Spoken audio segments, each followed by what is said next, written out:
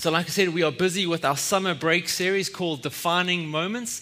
And we're saying a defining moment is when you are confronted by a truth that challenges you to make a decision. A decision that will have a dramatic impact on your life. Many of us can look back over our lives and say, yes, we've had many defining moments, some good and some bad. The bad ones was when we thought, oh, if only I had listened to so-and-so and decided to do that. Or sometimes we look back and go, no, there's been some good defining moments. I'm so glad I listened to that particular truth and I applied it to my life. And so last week we were confronted with the truth that Jesus uses all of our tragedies and all of our tough times for His glory. And we said that that was the most loving thing that He can do for us because we were designed ultimately to find joy and satisfaction and comfort in His glory. And so you remember we started the story of Lazarus, and Jesus gets word that his friend Lazarus, whom John tells us he loves with agape love. You might remember that's God's love. It's very demonstrative love. And he gets word that Lazarus is on his deathbed, and his sisters, Mary and Martha, send word to Jesus, please come quickly, your friend Lazarus is on his deathbed. And then when Jesus gets the news, he promptly stays 2 days longer in the place where he was. And we're thinking, well, Jesus, how is that loving? How is that agape love? How is that glorious? How will you be shown to be glorious by doing that? And how is that responding appropriately to the hope that these sisters have so clearly placed in you?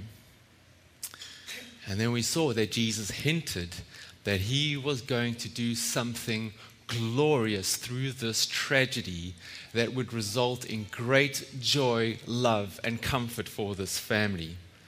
And so that then leads us to part 2 of the story. We now want to see this glory. What is this glory that He's talking about? Because we're saying that seeing the glory of Jesus results in great joy for us. So what do we need to do in order to see this glory, especially in our times of trial, our times of tragedies? So here's what I'm proposing. To see the glory of God means we must believe in the authority of God.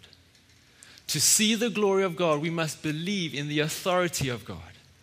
To see the glory of God, especially when we go through those tough times, especially when we go through our times of heartache and tragedies, we must believe, we must have faith.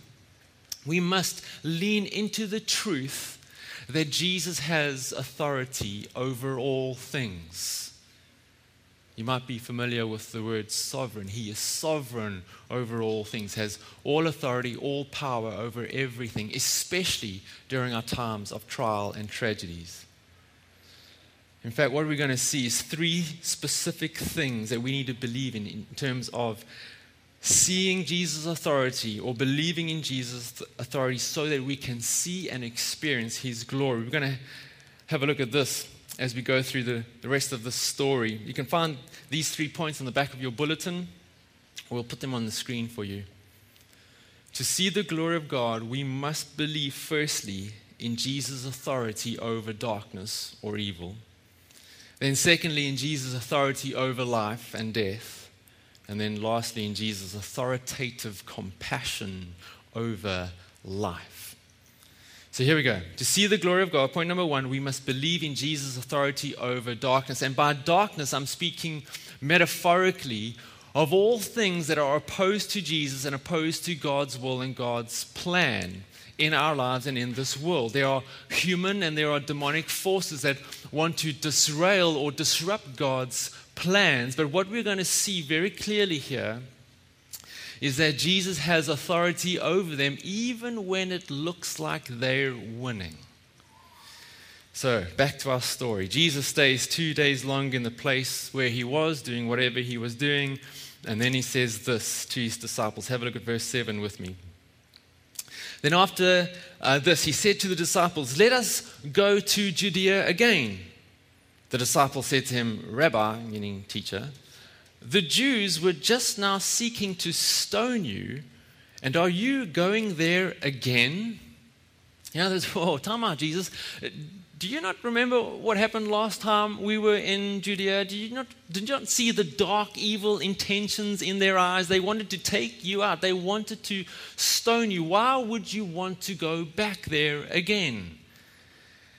And then Jesus typically gives his unusual answer. Have a look at verse 9. He says, Jesus answered, "Are there not 12 hours in the day? If anyone walks in the day, he does not stumble, because he sees the light of this world.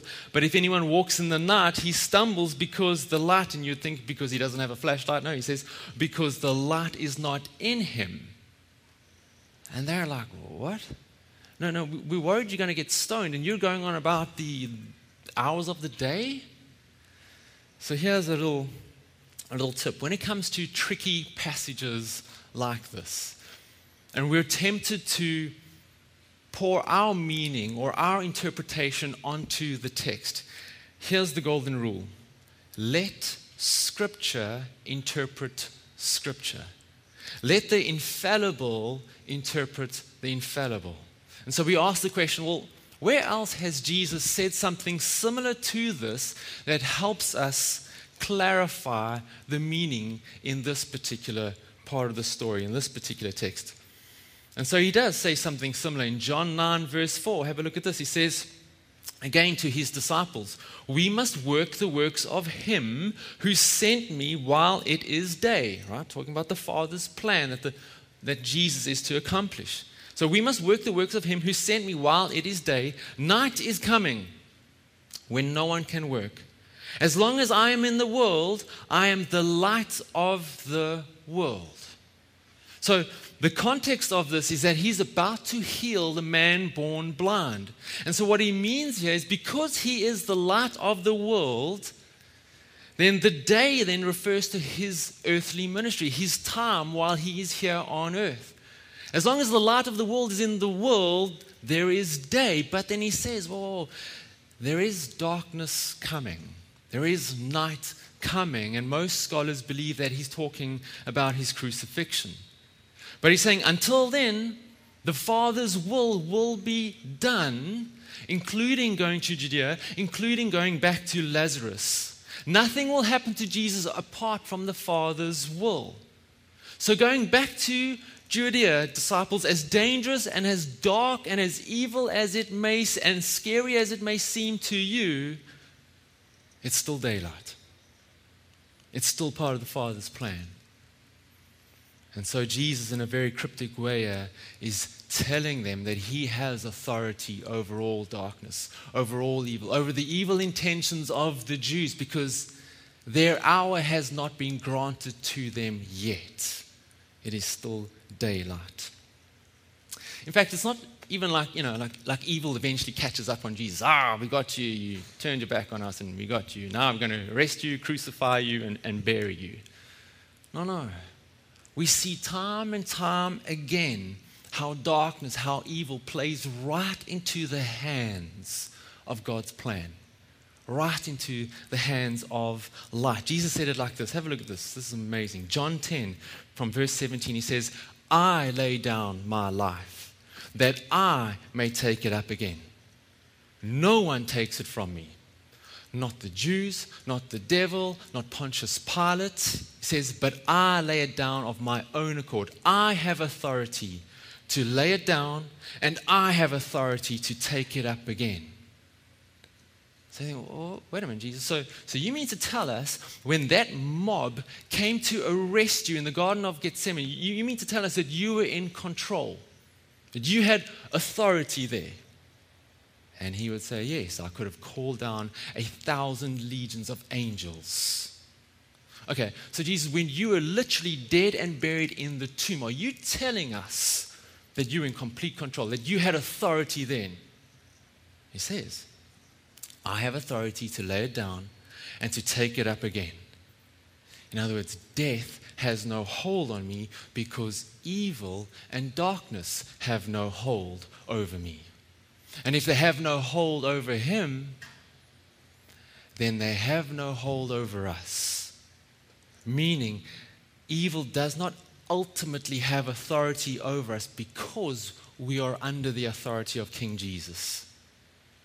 And so if we're going to see the glory of God, then we need to believe this truth regarding His all-supreme authority, even when it looks like evil is winning, even when it looks like evil is having its way. I remember many, many years ago, a friend and myself, we started an outreach into a local township near Port Elizabeth where we were living. A township would be similar to a slums, but I don't want to get too derogatory in terms of the terms. But you get the idea, the poorest of the poor. And so what we would do is we'd go into this township with 20 laptops. And we wanted to teach young men the basics of computer skills so that they could stop hanging around in the pubs getting drunk and actually try and go get a job. We wanted to upskill them. And so the school that was in this township, beaten up old school, they allowed us to use one of their classrooms after school. And so we would go in there and we had a bunch of young guys and they were enjoying it. They were learning the basics of computers until one afternoon we dismissed the class. Most of the guys had left. One or two students stayed behind to help us pack up all of these laptops. 3 guys came in with their guns and they told us to hit the ground. So we lay on the ground and they demanded all the laptops and they began packing up the rest of the laptops. And I remember lying there looking at them out of the corner of my eye going, wow, these guys haven't even bothered to disguise themselves. They're in jeans and a t-shirt, wielding their guns, packing up our laptops. And so I began to wonder, well, how is this going to end? Because we can identify them. And so that fear began to creep in. That fear began to grip me. And then one of the guys came over and he demanded my car keys. And I remember I got all panicky because I couldn't find my car keys. I could never find my car keys. So I'm trying to find my car keys. And eventually I found them under a jersey on a chair, gave it to him, hit the ground again. And then they walked to the door and they began discussing what they were going to do with us. And I remember in that moment praying and clinging to the truth, Jesus, you have all authority over evil. Jesus, your will be done. And then one of the guys turned to us and he said, because you cooperated, we're not going to kill you. They closed the door, bolted us in, drove off in my car. Fortunately, one of the students who was still with us, he had hidden his cell phone. He pulled it out, phoned the police. They came over, let us out, took our statements. They never found the guys, never found the laptops. Fortunately, found my car the very next day without a scratch on it, so I was very relieved about that. But I was so grateful to the Lord for His protection over us in that moment. He had the ultimate say. He had the ultimate authority in that moment. More than that, a particular church in the States, heard about what had happened to us, and so they donated 20 brand new Dell laptops to us. Then a church in Port Elizabeth also heard about what happened to us, and they said, you know what? You can use our venue for free during the week. And so because of that, we were able to then bus the guys in from the township to a safer environment. And so the thing is this. We might be tempted like the disciples or like I was in that moment to give into the fear and not believe in the authority of Jesus over all things, because we're tactile people, right? I think that's the right word. In other words, this is what I'm seeing. This is what I'm experiencing. Therefore, I feel this way. This is what I'm seeing. I'm seeing guys with guns and I don't know what's going to happen, and therefore this is what I'm experiencing, so I'm feeling fear. Whereas if we want to see the gloriousness of Jesus in our situations, we need to believe, we need to trust that Jesus has all authority in that moment. That somehow in His divine wisdom and ability, He's going to use it for His glory and our good. And so we need to hold on to the truth that Jesus is the light of the world, who has come into this world to dispel the darkness. And he says that light is within us. Therefore, darkness does not have the final say over us. Our story continues. Have a look at verse 11. Jesus says, after saying these things, he said to them, our friend Lazarus has fallen asleep, but I go to awaken him. The disciple said to him, Lord, if he has fallen asleep, he will recover. All he needs is a strong cup of coffee and he's good to go, right?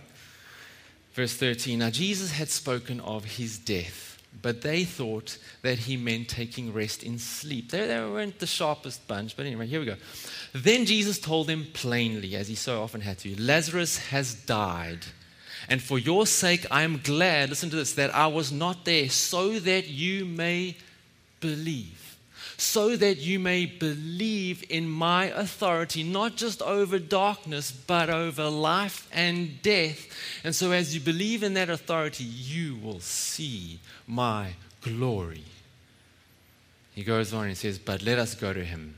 So Thomas, called the twin, said to his fellow disciples, let us also go that we may die with him. Clearly, they did not get the whole light and dark type thing, that nothing's going to happen. But anyway, so they rock up in Bethany, and the next thing we need to believe about the authority of Jesus is this. Point number 2, Jesus' authority over life and death. And so when they arrive in Bethany, they discover that Lazarus has been dead. In fact, he's been in the tomb for 4 days. Have a look at verse 17. Now when Jesus came, he found that Lazarus had already been in the tomb 4 days. Bethany was near Jerusalem, about 2 miles off. And many of the Jews had come to Martha and Mary to console them concerning their brother. Now, here's something interesting. When the author John repeats a phrase or a word, it means he's trying to make a point. And he repeats the fact in the story that Lazarus has been dead for 4 days. And the significance of the 4 days is this. There was this ancient Persian belief that when someone died, their soul would kind of hang around the body for the first 3 days. And then on the 4th day, when the body started to decompose, it would then leave, meaning that there was now no more chance of the soul reuniting with the body. And it goes on to say that the soul would go over the spiritual bridge called Sinvat, where the good souls would be separated from the bad souls. And they say that many of the Jews in Jesus' day, they actually held to this belief. And so in the first 3 days, what would happen is mourners would come, almost professional mourners would come along, and they would weep and they would wail as loudly as they could so that the dead person's soul could bear witness to the grief and the sadness of his or her family. But now it's the 4th day here. And so if this family holds towards this belief, that means the soul of their brother has left. And now there is no chance of a miracle. But let's see what Martha has to say to Jesus. Verse 20. So when Martha heard that Jesus was coming, she went and met him, but Mary remained seated in the house. Martha said to Jesus, Lord, if you had been here, my brother would not have died. So maybe a little bit accusatory in tone. Maybe she was indicting Jesus of the fact that if he had just come when they asked him to come, while Lazarus was still alive, he could have done something. Because up to this point in John's gospel, Jesus has only turned water into wine, healed a sick boy, and healed a blind man. He hasn't raised anyone back to life. And so it seems that John is building Jesus' case of authority over all things from one degree to the next. And so maybe for Martha here, she accuses Jesus because maybe death now is just one step too far for him. But verse 22 tells us that she has a bit of hope. Look at this. She says, but even now, I know that whatever you ask from God, God will give you. And so Jesus responds to that hope. Have a look at verse 23. Jesus said to her, your brother will rise again. Martha said to him, I know that he will rise again in the resurrection on the last day. So Jesus means, no, I'm about to raise your brother like in the next 10 minutes if I can just find the tomb. But she believes, and all credit to her, her theology is pretty good. She believes that there will be a resurrection at the end of the age, when, at the consummation of the Messianic kingdom, when Jesus comes back, there will be a resurrection. But this is general faith. General faith in a general future event, not particular faith in a particular event that Jesus is alluding to. And so discerning that her faith in his authority over all things, including death, is a bit weak, he then clarifies, and he says this in verse 25. Jesus said to her, I am the resurrection and the life. You're speaking about this resurrection one day? Well, I am the resurrection and the life. Whoever believes in me, though he die, yet shall he live. And everyone who lives and believes in me shall never die. Do you believe this? In other words, do you believe that I have this kind of authority? The I am statements of Jesus, they're amazing. They simultaneously show us how glorious Jesus is and how much authority and power he has. And he's saying, do you believe that I have authority over life and death? I love how Chrysostom, he was this ancient church father around about the 4th, 5th century, and he explains this so well. It's kind of long, but I really want you to read it with me because he just gets really passionate towards the end. Have a look at this. He explains what Jesus is saying like this. He says, Jesus shows Martha that he needed none to help him. He tells her that he's not merely a human teacher of the resurrection, but the divine author of all the resurrection, whether spiritual or physical, and the root and fountain of all life. I am that high and holy one who, by taking man's nature upon me, have ennobled his body, given it nobility, and made its resurrection possible. I am the great first cause and the procurer of man's resurrection, the conqueror of death and the savior of the body. I am the great spring and source of all life, and whatever life anyone has, eternal, spiritual, physical, is all owing to me. All that are raised from the grave will be raised by me. Separate from me, there is no life at all. Do you believe this? He then says to Martha. Do you believe I have that kind of authority, even over death, which is perceived to be so final in our minds? Have a look at her response, verse 27. She said to him, yes, Lord, I believe that you are the Christ, the Son of God, who is coming into the world. Full stop. So it's not quite wrong. In fact, it's a good answer, but it's not specifically what he was asking, right? He was asking, do you believe that I am the resurrection and the life? Well, why does he emphasize belief in that? Because when we believe that he is the resurrection and the life, we become united to him spiritually in his death and resurrection. We receive his life. We receive his resurrection life. And so one day, yes, when this body gives up, when this heart stops beating, we will continue to live with him for all eternity. Why? Because we have his resurrection life beating within us. But that's the big deal breaker, isn't it? A lot of people in this world, if they believe that Jesus was a historic figure, they love Jesus then. No, Jesus was great. He was a great moral teacher. And if you live according to his teachings, if you apply his principles to your life, you can live a pretty good life. But they struggle with the I am statements. Like, I am the way, the truth, and the life. No one comes to the Father except through me. Oh, no. Way too arrogant. Way too narrow-minded, Jesus. There's more than one way to God. Or, I am the resurrection and the life. No, Jesus. You are just a man. Once you die, you die. And so there are massive consequences to not believing in the authority that Jesus is the resurrection and the life. In fact, this is an issue the Apostle Paul had to deal with in the Corinthian church. There was this false teaching going around in the church saying that there is no resurrection of the dead. Jesus didn't rise. And so he writes to them in 1 Corinthians 15, and he says this to them. Have a look at verse 17. He says, and if Christ has not been raised, as I believe is the rumor going around the church, this false teaching, well, let me tell you, if that's true, have a look at these consequences. He says, and if Christ has not been raised, your faith is futile, and you are still in your sins. In other words, Sunrise, why are you here? Your faith is futile. Go have brunch at one of the hotels. Go hang out on 7 Mile Beach. But here's the dampener. While you're getting your suntan or your brunch, you need to know that you're still in your sins. That you're still under the authority of sin, death, and darkness.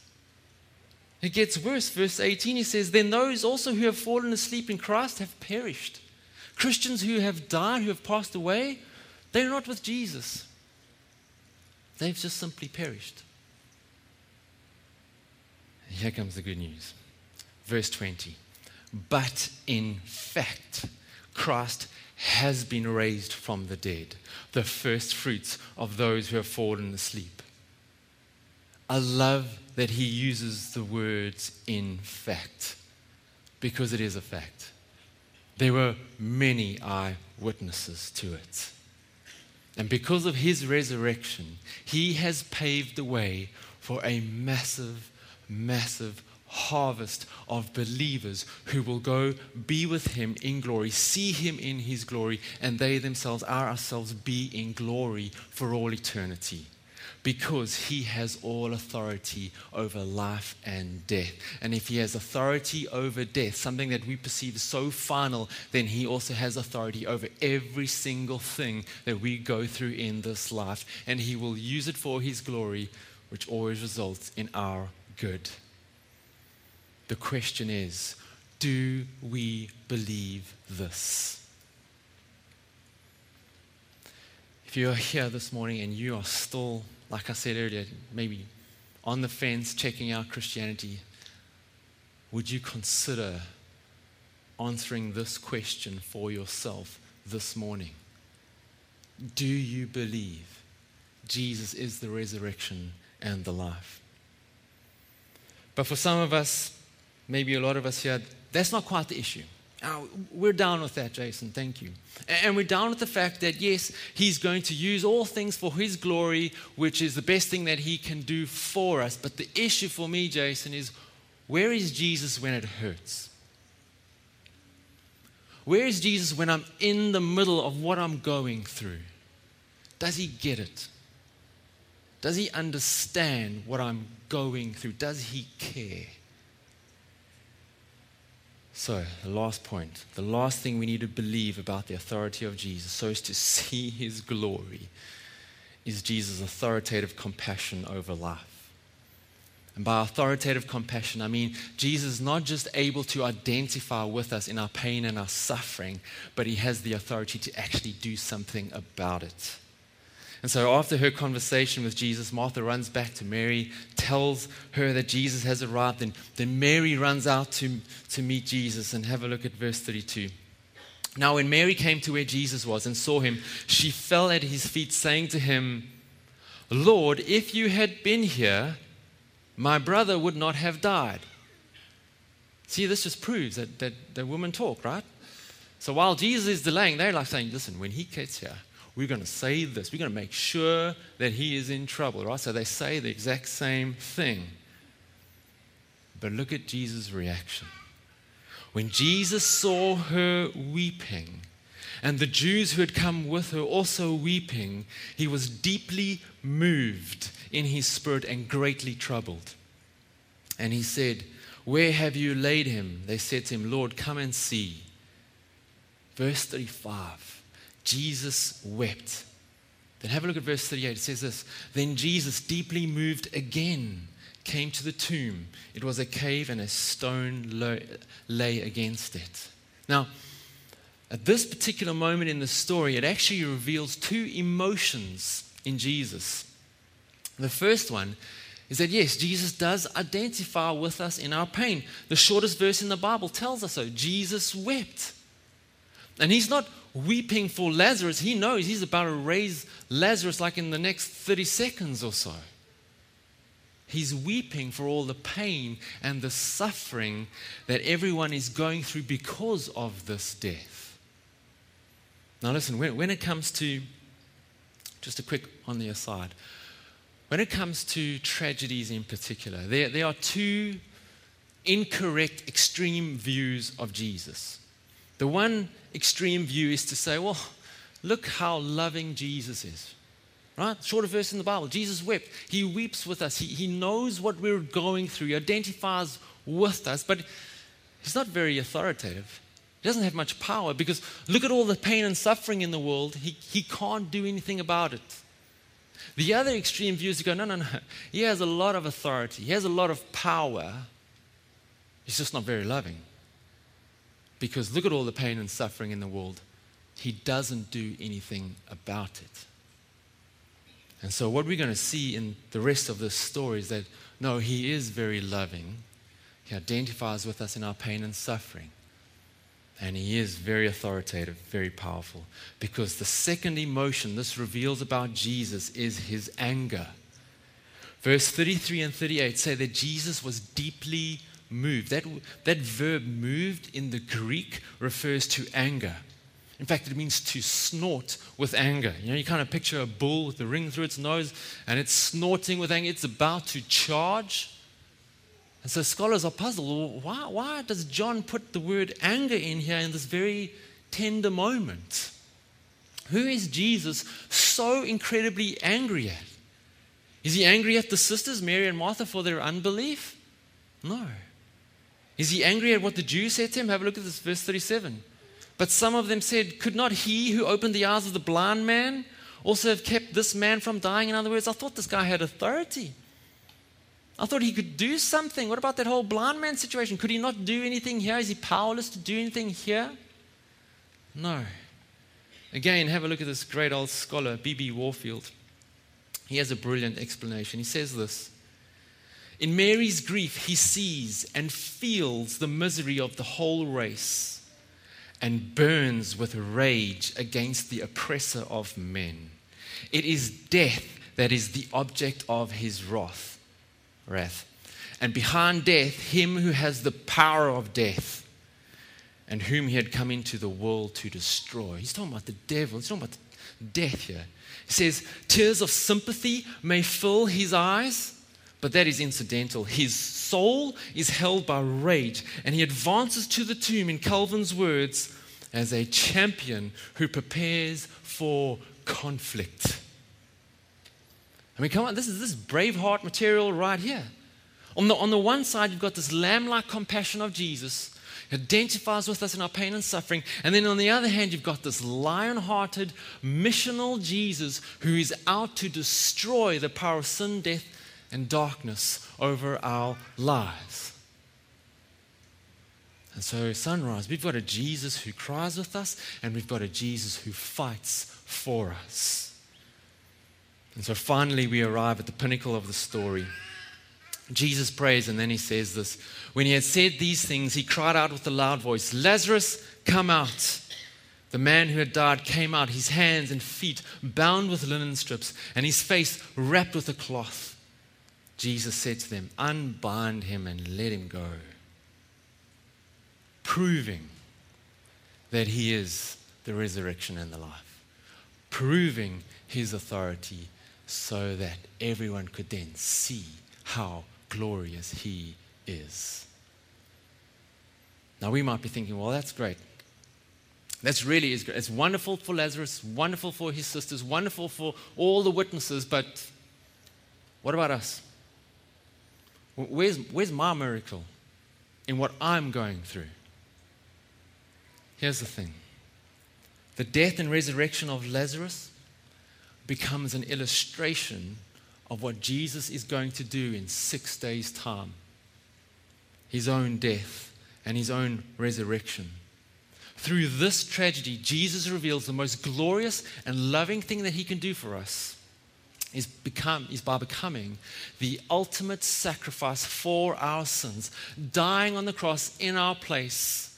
And by rising 3 days later, he destroys the power of sin, death, and darkness over us, which would have been the most tragic thing in the world.